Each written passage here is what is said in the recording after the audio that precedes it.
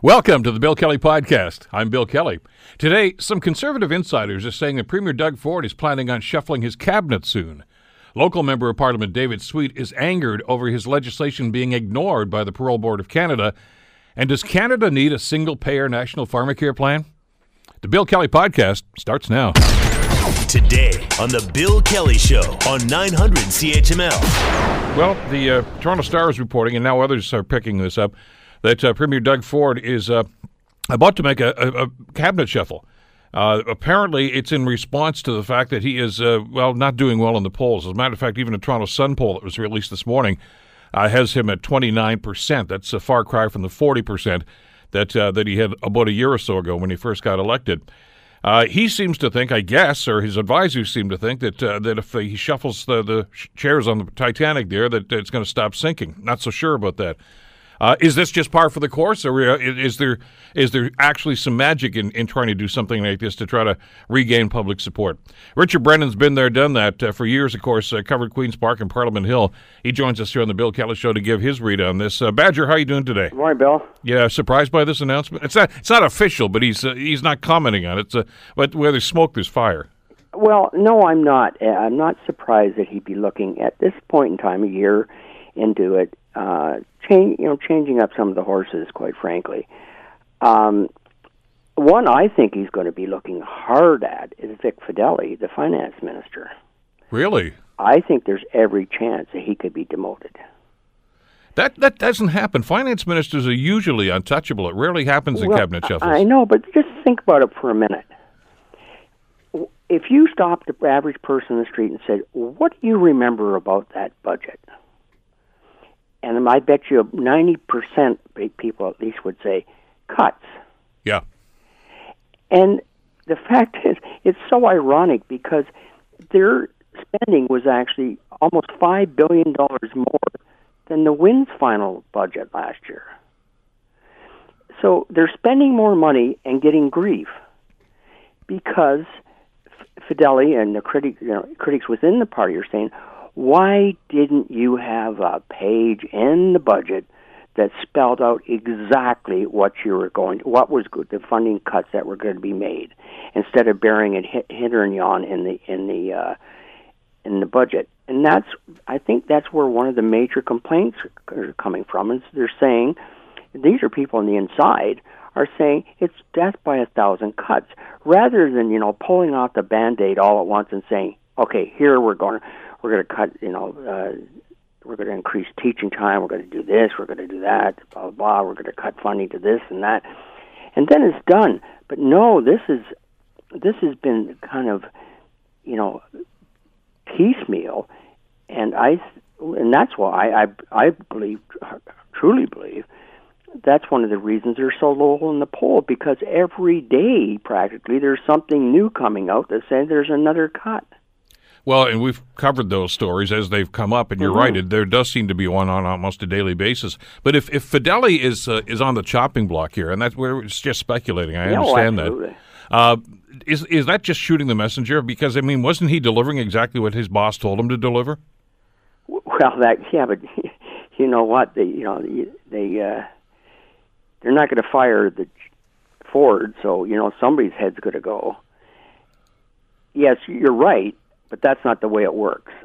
And also, he's become a lightning rod, and I think you're going to have to look to other lightning rods in his cabinet that may be on the bubble, like Lisa Thompson with all the education fiasco that's been going on. She could possibly be demoted, and she's just doing. She's just following marching orders, if you will, from the center. But on the other hand, did she handle it well? Is Vic Fedeli handling well? Are other ministers handling their portfolios and doing a good job, despite all the criticism they may be getting? That's what you have to look at. It's interesting. I understand that. This is like when a hockey team's doing poorly. You don't fire the team, you fire the coach. That's right. But you're not going to fire the coach here because that's the premier. You don't fire that. That'll be up for us to do, I guess, or whatever is going to happen in 4 years' time. But here's the thing that I found frustrating about this whole thing, and this is obviously very much tied, I think, to the popular polls that we've seen here. And there have been 7 of them released over the last few weeks, and you and I have talked about them every time they've come out. And he keeps going down and down and down. His personal approval rating is down around 29%. That's actually below that now. It's less than what Kathleen Wynne had. And as I said in my blog this morning, the much maligned Kathleen Wynne, he's actually below that.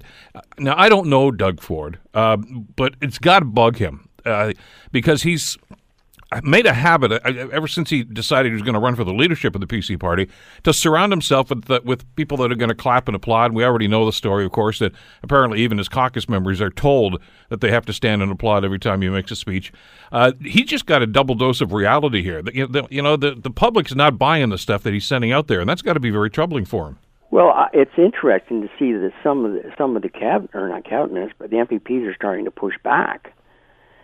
And are now pointing a finger at Dean French. Again, I've never met Mr. French. I think I've seen him before.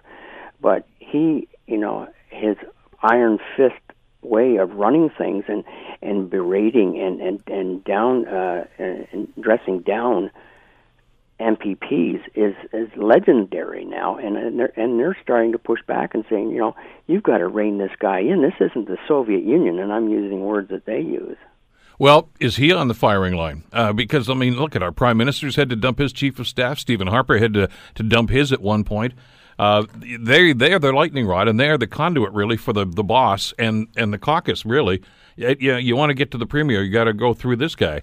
And apparently it's not going well. And I've heard the same stories you have, that there are a lot of MPPs are complaining, rather, and saying, look, this guy's the problem.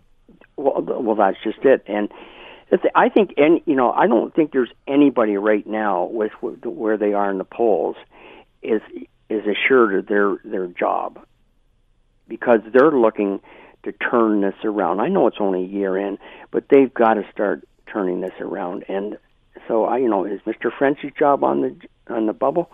Who knows? But I'm not saying it isn't. There's no guarantees right now that anybody's at the end of this shuffle is going to have the job that they have right now. Sure, there's certain ones that will be kept, but on the other hand, if you think that maybe your job might be on the bubble, well, you can almost guarantee it that it is. It's almost as it's like the guys that have not that they've committed a crime, but you see all these movies, and they say, okay, we have to have a fall guy. Somebody has to take the fall for this, and it's not going to be me, meaning the premier. So he's got to pick 1 or 2 people and say, okay, you're to blame for this. Maybe if I switch you guys out, everything will be good again.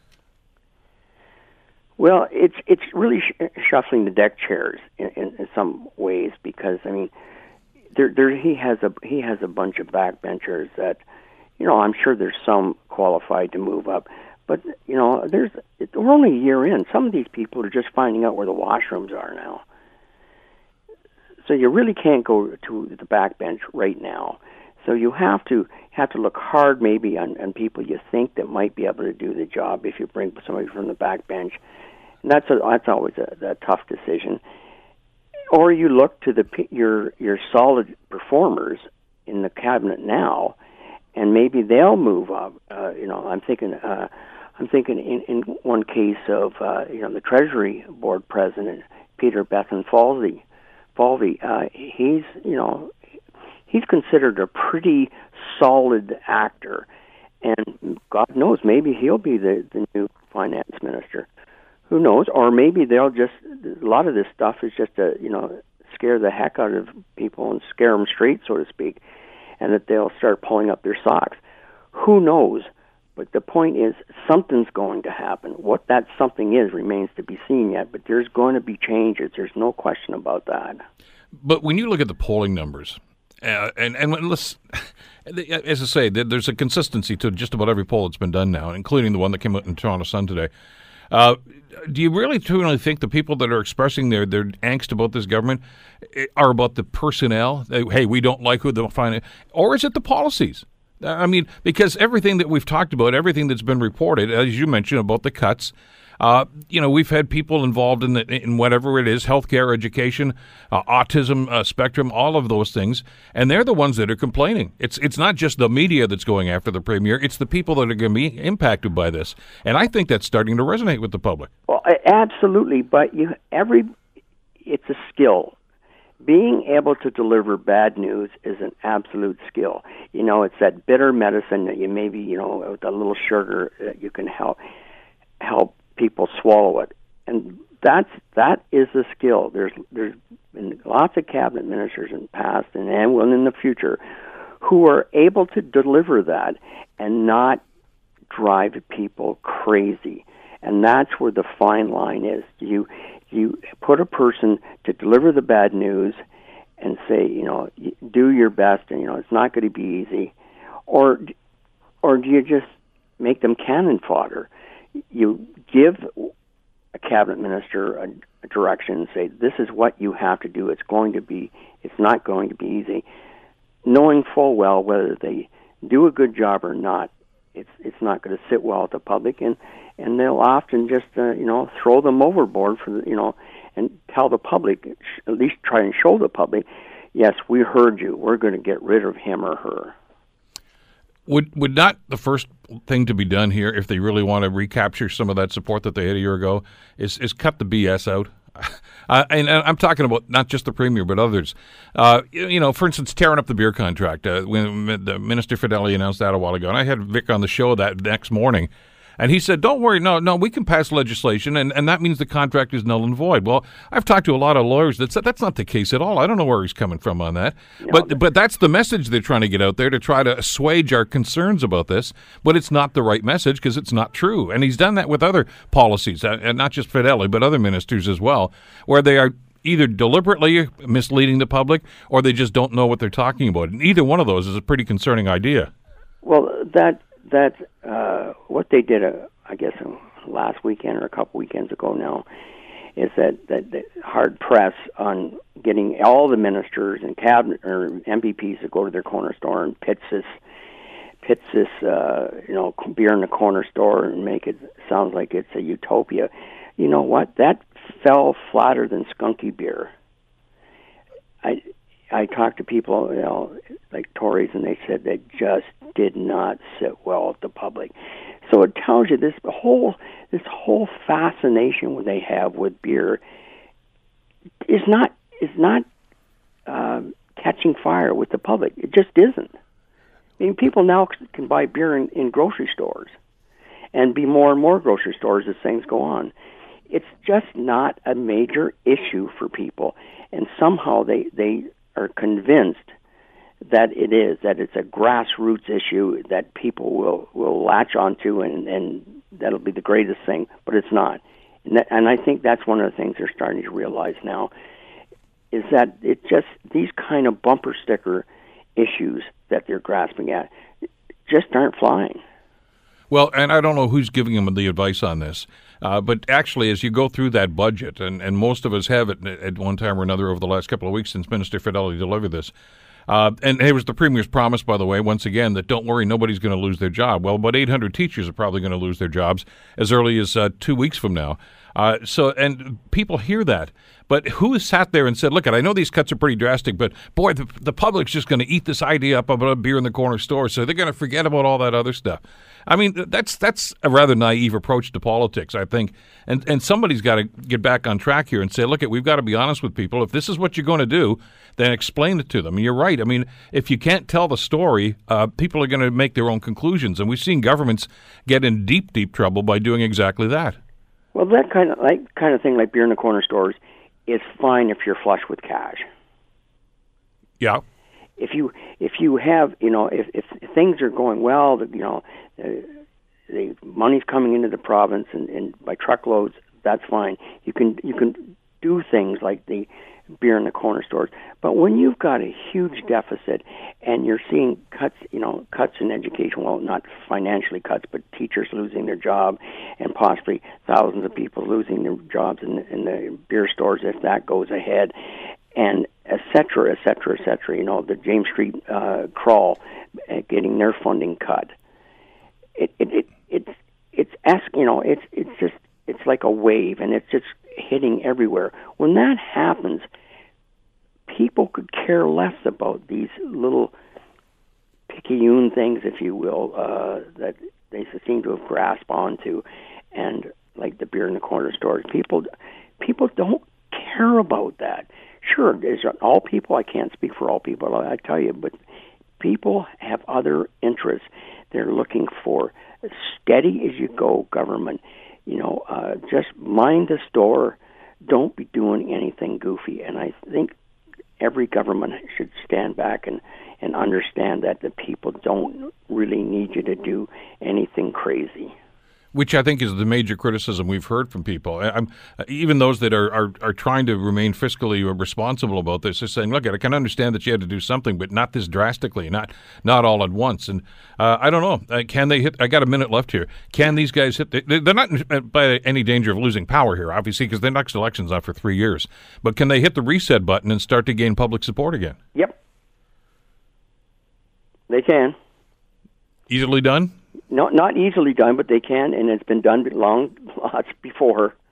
Governments were low in the polls, and they struggled, and they made and put out the message. It's more a message than anything that we're sorry, but we're gonna put our noses to the grindstone, and we're gonna do the job that you want us to, and that's what people want to hear. And if they get that message out and it resonates with people, they'll be back up there. Well, if he's going to hit the reset button, according to what you've heard out of Queen's Park, he may actually hit the delete button a couple of times first. We'll see how that plays out. Richard, as always, thanks so much for this. Great talking with you again today. Okay, thanks, Bill. Richard Brennan, of course, formerly Queen's Park reporter and columnist with the Toronto Star. You're listening to the Bill Kelly Show podcast on 900 CHML. A local member of Parliament is angered about legislation that, has been on the books for quite some time that apparently is not being adhered to when it comes to the Parole Board and the amount of time between hearings for possible parole. David Sweet is the MP for Flamborough-Glanbrook, and he knows what he's talking about because it was just his private member's bill. He joins us on the Bill Kelly Show to explain. David, good morning. How are you doing today? Good, Bill. Good morning. Thanks very much for the opportunity to talk about this. Well, when I heard this story, I was very troubled because, like you, I have talked to the two specific families that you've been dealing with in the last little while about two celebrated murders, and those people, of course, have been tried, they've been convicted, they've been put to jail, but the suffering for the families is apparently continuing.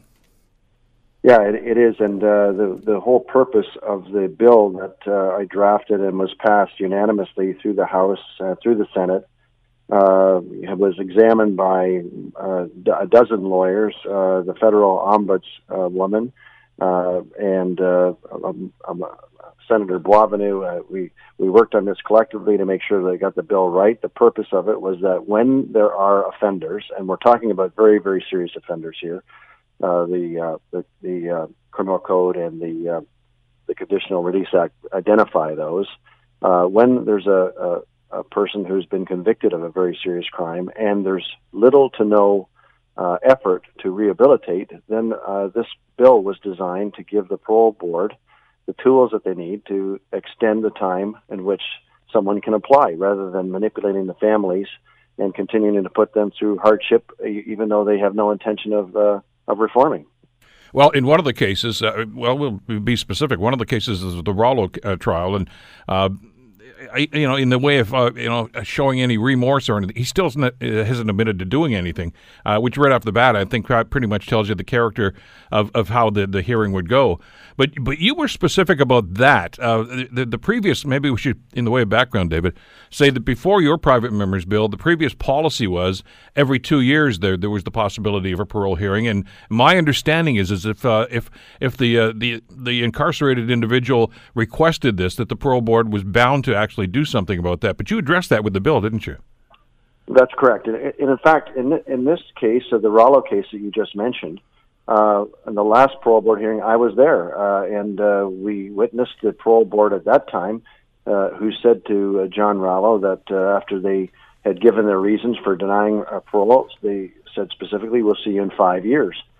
So they had sent a clear message, and one of the reasons why they sent that clear message to him is that the family has only asked from Rallo where he hid the remains of their nephew. So he killed his wife and his two children, which was the sister and the niece and nephew of the victim's family. Then Jason's body has never been found. That's correct, and all they've asked for is for him to tell them, and he won't do that. In fact, in most of the time that I've been there, the number of parole board hearings that I've been with John Rallo is he doesn't take any responsibility at all. The other, of course, is the Lovey family. Excuse me, and we already know about that tragedy, of course, with the Edwards family, and Lovey is incarcerated. And so you did the private memories bill. As I say, David, you got unanimous consent for this. It passed into law. Certainly the parole board members, I assume, read this thing. Why is there some confusion now? You know what? I think that's the parole board needs to be accountable in that regard. There shouldn't be any confusion. Like I said, the individuals that were on a parole board at the time of the last hearing 3 years ago for John Rallo clearly said, see you in 5 years. They understood the legislation and the way it was drafted, and why there would be some new decision at the Parole Board of Canada now is a mystery to me. So I'm doing everything I can. I sent it electronically, but I handed a letter directly into the hands of Minister Goodale and Minister Lametti yesterday, Justice and Public Safety, and made it clear that I would like them to take action immediately to address the situation with the Parole Board of Canada, and I hope that they'll be vigilant in that regard. Because there's a double whammy at play here, from what I can see, what the Parole Board is attempting to do. First of all, as you say, the 5-year period is not over yet, so I don't know why they're even scheduling a hearing. They're saying that they're bound to do this, and your bill specifically says no, they're not. That's at the discretion of the parole board, and that's one of the concerns I think that a lot of people have right now, because of the pressure that it's putting on the families and the survivors in situations like this to have to go all the time. And you've talked about this. I've talked to our good friend Susan Claremont from The Spectator, who's covered many of these hearings, about the angst and the frustration and the trauma that's caused to the families every time they have to do this, which I think is actually one of the main reasons for you drafting that bill in the first place, wasn't it? Yes, yeah.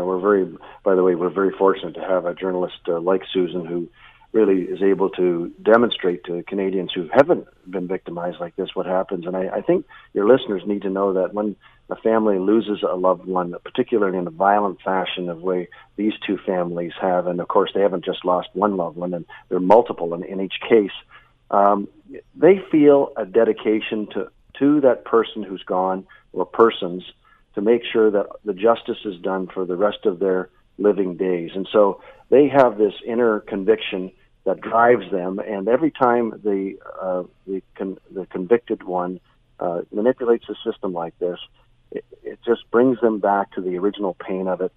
They feel an obligation to make sure that they have a victim's statement. It's profoundly emotional. I can't explain to your listeners what it's like to be locked in a room with the convicted person who's done these heinous crimes, and to be able to tell the parole board exactly how you feel about the offense that this person has done and what damage it's done to your family. And I know when these terrible crimes occur, and just even the fact that we were talking about this and reading about it over the last couple of days, David, brings back some terrible memories for you and for me. But just think about how the families are going through the same thing all over again. We understand that, and I know there were people that at the time when we talked about this during the trial, the Lovey trial for the murder of the Edwards family, put them in jail, lock them with, and throw away the key. We all know that. Okay, that may be rhetoric that goes on at the time, but there are charter rights, and even for people that are convicted of murder. But you checked all those boxes with this private memories bill. It's not as if you're saying no, the guy can't have parole hearings. You said here are the parameters for it, and there's some discretion now with the parole board. And exactly. In other words, you did everything. As you say, it was vetted through legal circles as well. So I don't understand why there's some misunderstanding here on behalf of the parole board now. Yeah, and I again, another point I think I need to clarify. We're not talking about people who have realized the damage that they've done, have have apologized, have taken every course, have demonstrated that they want to be contributing citizens again, that they're going through the process of rehabilitation, that, we're talking about particularly in these two cases, but in any case where people haven't taken the responsibility, are not remorseful, have not pursued the appropriate programs to facilitate their rehabilitation and reentry as a contributing citizen into society. These are the people that we're dealing with, and we're not nowhere near where you're saying of lock the door and throw away the key. We're simply giving the parole board some tools to be able to say, hey, this person should not have the same rights as someone who's pursuing rehabilitation with vigor and wanting to make sure that they make a difference and are truly remorseful and saddened and sorry for what they've done. Part of the pressure, and maybe what we need to talk about here, because you've attended some of these hearings, David, is what the family has to go through. They're notified, that seems to be the protocol, that, okay, so-and-so is going, whomever it's going to be, in this particular case, Rollo or Lovey, they're going to have another hearing. It's incumbent upon the families, because they promised that they were always going to do this, to do a victim impact statement, which, of course, is reliving this whole thing all over again. And to have to do this every couple of years, or really at the whim of the incarcerated individual, it just doesn't seem to make sense. No, and it's again, as I mentioned earlier, it's hard for any individual who hasn't gone through it to understand what it would be like to sit down and write out a statement about all the pain that's is caused to you individually and then your family members. It's just it's gut wrenching. It's something that I think, frankly, takes years off your life with the stress that happens, and I've seen some of the emotional carnage that's happened from these kinds of things, that again, that was the purpose of the bill, to at least limit that, so that people would know that there was somebody in their corner who was trying to eliminate some of the pain that they continually go through in the memory of their loved ones. And long-term pain as well. I mean, Don Edwards, of course, the son of the murdered couple, is quite candid about the fact that he's suffering from post-traumatic stress disorder as a result of this. And we talked to Don at the time, and you can't even imagine, David, the angst that they're going through and the stress that they're going through, and now they have to relive this all over again. Now, I know you've sent the letter off to the minister in charge here, and what's the process? I mean, can they act on this quickly? I mean, can they cancel the meetings, which I guess is within their purview if they feel so inclined? Well, I'm hopeful that the minister will read the legislation and do the right thing. It's obviously in their hands. It's because of the way the Criminal Code and the Conditional Release Act kind of interplay together. I made sure that I gave a copy of my letter directly to both the Justice Minister and the Minister of Public Safety. One of them will need to make the decision and communicate with the Parole Board, and hopefully we'll have a good resolution here. It remains in their hands. They're the ones that can make it happen and draw the attention of the Parole Board of Canada to the legislation that gives them the tools to delay this. Yeah, and you got to ask yourself. I mean, who made the call here in the first place? I'm sure that it wasn't Minister Goodale. Obviously, it doesn't go that high for something like a request for a parole hearing. But somebody obviously decided that this was within the rules, and this was according to Hoyle, and it certainly isn't. I mean, the legislation wasn't passed last week. It's been in play for a few years now. Yes, since 2015, and certainly we know who did not make the call. It certainly wasn't the two members that were on the parole board at the time when they said to John Rollo, "See you in 5 years," because they were clear on what the legislation meant and the tools that it gave them. Have there been personnel changes on the board since then? I would imagine so. Yeah, I'm not aware of exactly how many, but I'm certain there are, because these are governor and council appointments. Okay. As far as the members of that actually are at the hearings, I'm certain that most of the officials are still the same in the Parole Board of Canada.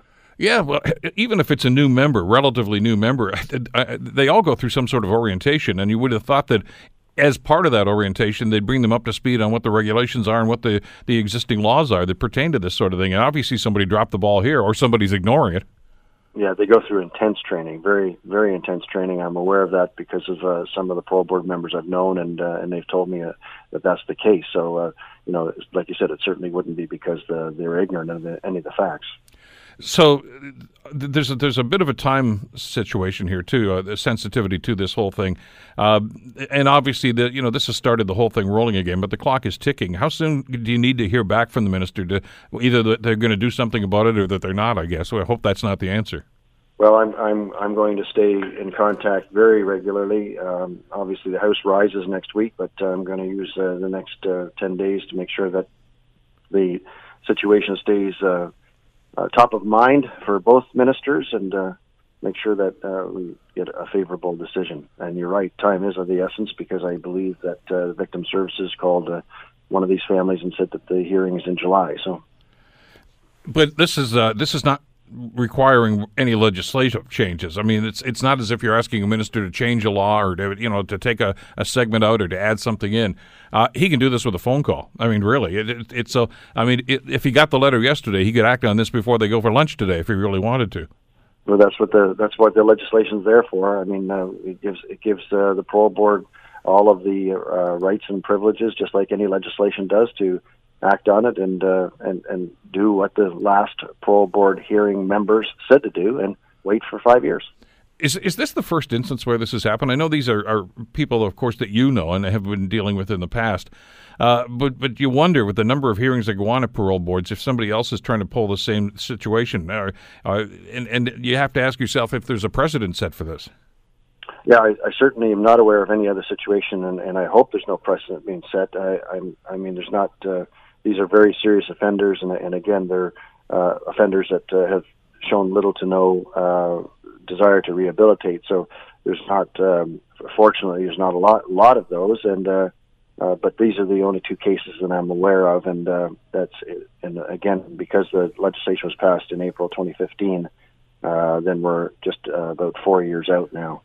Well, we'd like to think that they're going to act swiftly on this, and it seems to me to be a no-brainer. I mean, it's simply a matter of, Mr. Minister, could you look at this legislation again? They seem to be at loggerheads here with the parole board members, and it's I know you're not trying to embarrass anybody here on the parole board. It's just a matter of getting something clarified and understanding exactly what the rules and regulations are, and just say, okay, fine, cancel the thing. I mean, this is not trying to move mountains here. It's a matter of simply for the sake of the families that are involved in this to do the right thing. And by the way, as Susan has written about in past columns, both individuals here, both Lovey and Rollo, have day passes. I mean, it's not as if they're behind in solitary confinement. I mean, they've already had some success in the process as it's gone on.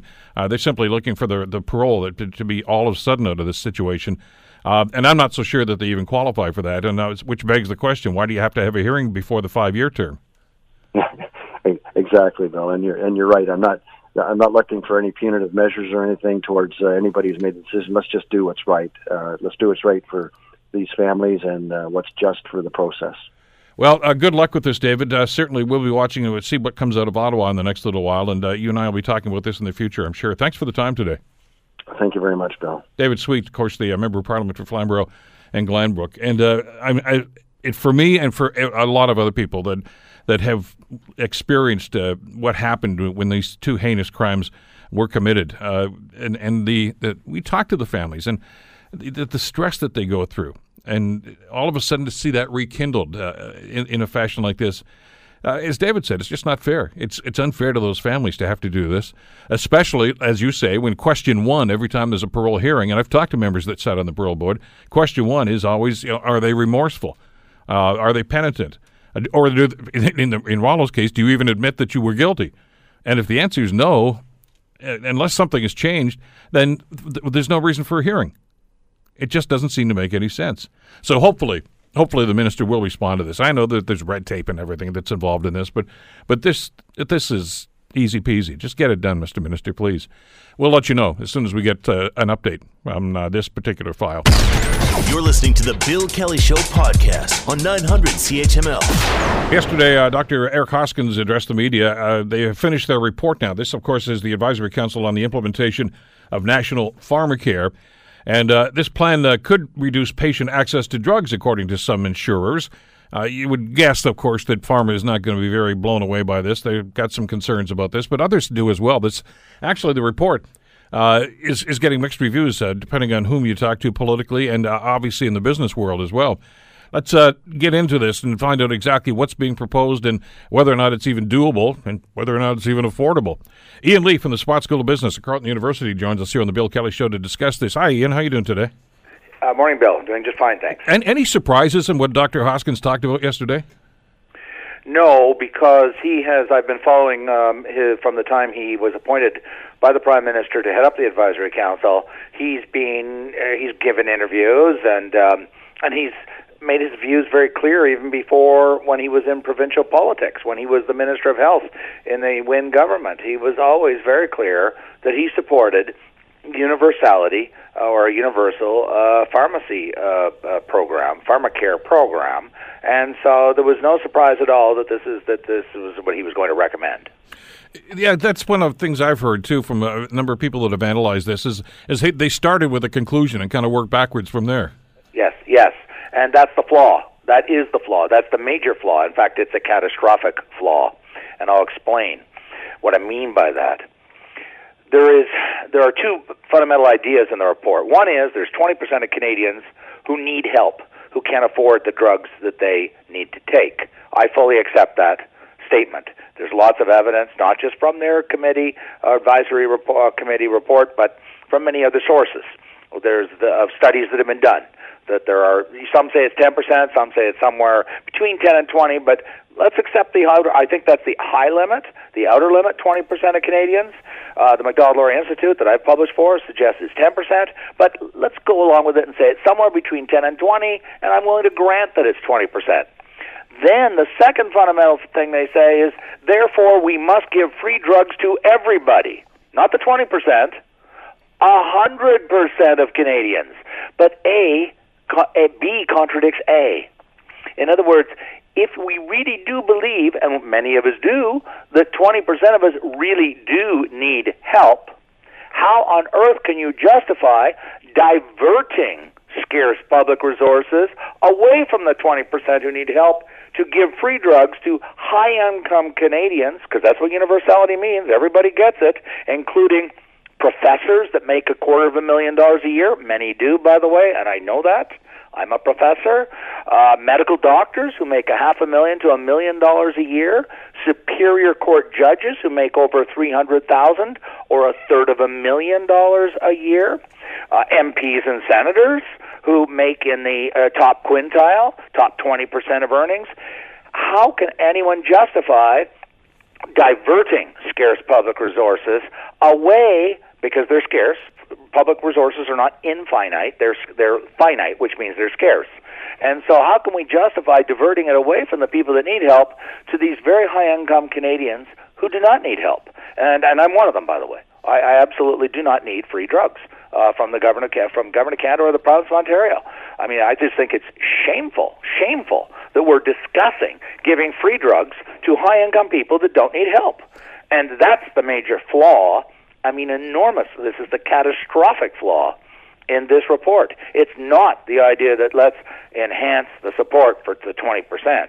It's that let's run up the bill. And by the way, they said it's $15 billion. I don't trust their number. The Parliamentary Budget Office, completely impartial, published a major report, landmark study, about a year ago, and they estimate it's going to be north of $20 billion a year to give free drugs to everybody. And Kevin Page noted that's the equivalent of 2% increase in the GST. And this report also did not discuss where is another $20 billion going to come from. Well, we know where it's going to come from. It's going to come from more taxation. So what we're saying is, let's increase taxes on everybody, maybe a GST increase, or maybe just a personal income tax increase, which will affect everybody, so that we can give free drugs to very high-income Canadians, like, as I said, doctors and senior public servants and CEOs of companies and so forth. And there is just no justification. I cannot imagine or contemplate or discover any justification for giving free drugs to high-income Canadians who do not need help. In fact, almost all of our social programs are targeted. Not anybody can get subsidized housing. You have to be below a certain income threshold. Not anybody can get social assistance or social welfare. You have to be below a certain threshold. Only people that can get unemployment insurance are people that are unemployed. And we even agreed that old age pension should not be universal because Prime Minister Paul Martin, when he was in, clawed back and set a claw back at about 119,000, saying, people above 119 should not be getting OAS. It's 100% clawed back. GIS, Guaranteed Income Supplement, is geared to income, tied to its income tested. Even Quebec, with the famous $5 a day daycare, finally took it back from the rich people, the high-income people, and made it income tested because it was extremely expensive and was squandering scarce resources on people that did not need it. So, there's no justification, in my view, for going down that road of giving free drugs to high-income people like me or Dr. Hoskins. It's interesting because I know they tried it at some statistics yesterday as well. And Canada is the only country with a universal healthcare system that doesn't also have covering prescription drugs. Others have done this, but is this an apples to apples comparison to suggest that other countries have done this? I'm sorry, I have to very strongly disagree with you, and this is part of the deception that's been put out by this committee. We're the only country in the world that doesn't have a pharmacare. That is phooey. As I testified before the House of Commons Finance Committee 3 weeks ago, that is factually false. I'll repeat that. But you heard Dr. Hoskins say that yesterday. False. He is wrong. CIHI, the Canadian Institute of Health Information, a government agency set up by Paul Martin when he was Prime Minister, publishes all the statistics about healthcare. It's an amazing source of data. And they publish an annual report called Prescription Drug Spending in Canada. And they show that 43% of all the prescription drugs in Canada are paid by the provincial healthcare ministries. We have not one, but 10 pharmacare programs in Canada. 10 plus 3 territories is 13. And almost half, 43%, is approaching a half of all the drugs in Canada are already paid for by provincial ministries of health and not by the individual and not by private insurance plans. And so it is just simply, it's a misrepresentation of fact to say that we do not have a pharmacare program in Canada. We have 13 pharmacare programs in Canada that pay almost half of all the drugs in Canada, of all the prescription drugs in Canada. And so, now they're targeted. The provincial system, and there's been studies out by the C.D. Howe Research Institute on this, by the Fraser Institute, by the Macdonald-Laurier Institute, as well as academic studies showing this. And it is just simply false. It is factually false to say that people do not get government assistance for pharmaceutical products in Canada. It is not true. And if anybody doubts me, all they have to do is Google Canadian Institute of Health Information annual prescription drug spending in Canada, and they'll pull up the report showing that it's been there for many, many years, and it continues. So that's not even accurate. And by the way, yes, if he means that there's universality in the other countries, so okay, the elites have managed to exploit the non-elites with free drugs for high-income people, but that means that we should not be following a bad public policy in another country just because a bunch of them have adopted a bad public policy to give free drugs to high-income people in that country. All right, I want you to address another thing that they talked about in this report as well, and you just touched on it, Ian. There are 13 programs right now in Canada. Is there any benefit to saying, okay, everybody under one umbrella, in other words, one national program as opposed to 13 individuals? Well, first off, I don't think they can, because healthcare is provincial under the Constitution Act. In fact, he even said we've got to get the provinces to come forward. Healthcare is administered provincially in Canada. It is not administered federally. Yes, the federal government supports through transfer of money. They transfer money annually to each province for healthcare, but they do not administer or fund the healthcare system. OHIP, we're in Ontario, of course, but every province has its own OHIP. In Quebec, it's QHIP, and I imagine in BC, it's BCHIP, and AHIP for Alberta and so forth. And they fund our healthcare system.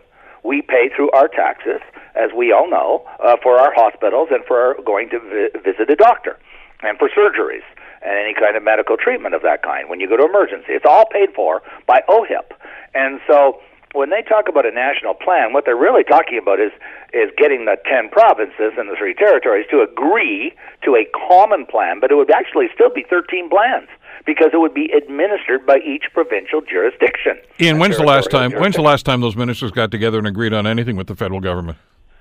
Well, that may be, but that's their choice. Just because the federal government doesn't like the fact that there's differences of opinion, and that's, I think, what they're saying. Anyways, but the larger point is, if they're saying they have done a terrible job, I said almost half of all the prescription drugs in Canada are paid for by provincial ministries. And the other thing we haven't talked about, there's two things that really were ignored in this report. One is, how are we going to pay for the program? The Parliamentary Budget Office says it's going to be north of $20 billion a year. So are we going to raise GST by 2%? Is that what we're going to do? And the other thing that we haven't, he was absolutely silent, and I don't want to talk about this at all, is if this goes through, it's going to throw thousands and thousands of people out of work who work in the employee benefits insurance industry. I, at Carleton, am insured through Great-West Life. I have friends, including my partner, who was in the government of Canada for 35 years. They're insured through Sun Life. And these insurance companies employ thousands and thousands and thousands of Canadians across Canada who provide these insurance plans to employers. And remember, there's 4 million people in the broader public sector in Canada, per Stats Canada, the 18 million Canadians employed. And I can assure you, every last one of us have some sort of a benefits plan that it deals with prescription drugs. And so, and likewise, people in large corporations. And so, what I'm saying is they're already covered. They have a 20% copay. I have a 20% copay. In other words, I have a drug. I pay the 80% goes to Great-West Life, 20% comes to me. But we're well covered.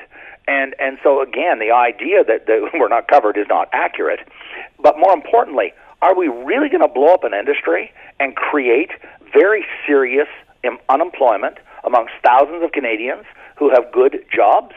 This is shades of Bob Ray back in 1990 or 91. He was going to bring in auto insurance, and he found that it was going to cause pink unemployment, it was called.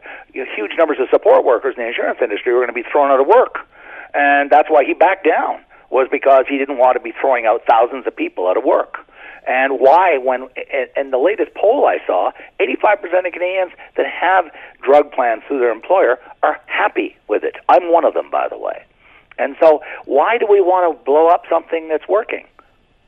Well, which begs the question then, where is the discussion about, every time I use this phrase, people go, a needs-based study, to say, okay, you don't need it, Ian. Bill, you don't need it. You over there, yeah, you need it because of your income situation. You're one of that 20% that can't afford prescription drugs. Let's help these people. But they don't seem to want to do that. It's got to be one size fits all. Well, I don't agree. We already have an income-tested, means-tested system in Canada in the 10 provinces and 3 territories. Everyone agrees it's means-tested. There's no dispute about that. That's not an opinion. And so what we're really quibbling over is the extent of the coverage. Okay, let's make it more generous. So maybe we have to up the income threshold.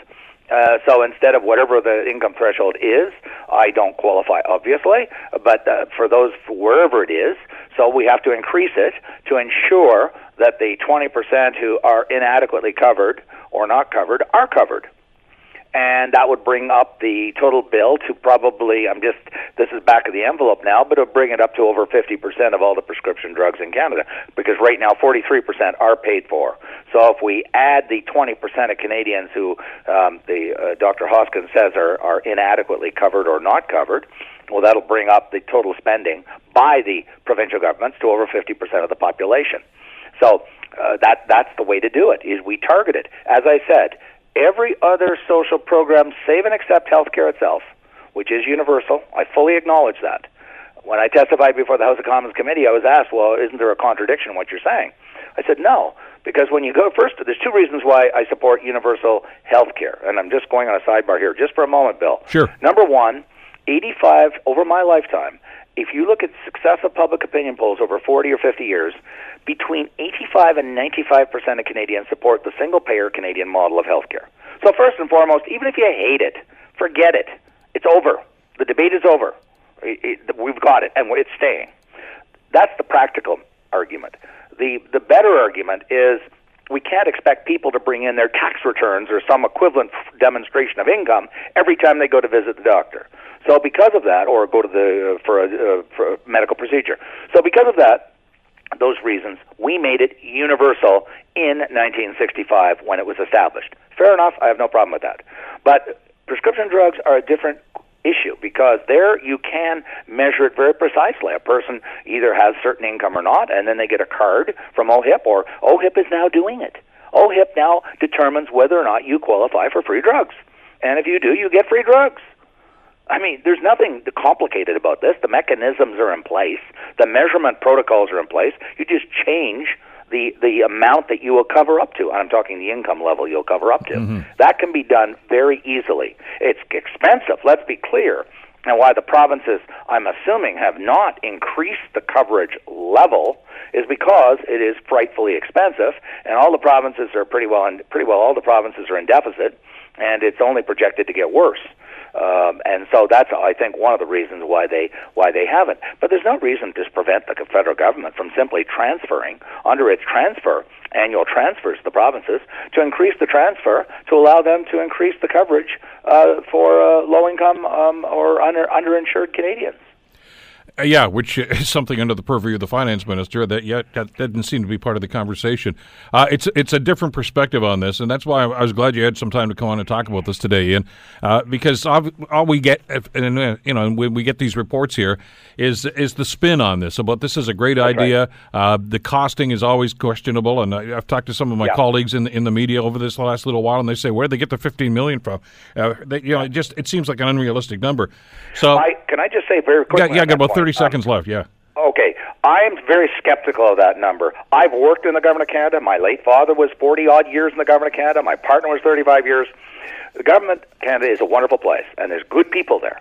But anybody who tries to tell you that the government of Canada is the center of economic efficiency in Canada does not understand how government works. There's all kinds of red tape that's deliberate, checks and balances and so forth, and governments are very good at delivering benefits, but they're not the source of economic efficiency. And so the argument that they're going to cut billions out of our healthcare costs boggles my imagination, knowing what I know. And I've worked in government of Canada also in a previous career. And I just do not believe they're going to hit those numbers. In fact, the PBO flatly contradicts them and says it's going to cost over $20 billion a year. And that's a disease that infects just about anybody in government, despite their political stripe. Ian, thanks again. We'll talk again soon. Appreciate the time today. My pleasure, Bill. Thank you. Ian Lee from the Sprott School of Business at Carleton University. The Bill Kelly Show, weekdays from 9 to noon on 900 CHML. The Bill Kelly Podcast is available on Apple Podcast, Google Podcast, or wherever you get your podcasts from. You can also listen to The Bill Kelly Show weekdays from 9 till noon on 900 CHML. I'm Bill Kelly. Thanks again for listening. And don't forget to subscribe to the podcast. It's free, so you never miss an episode. And make sure that you rate and review.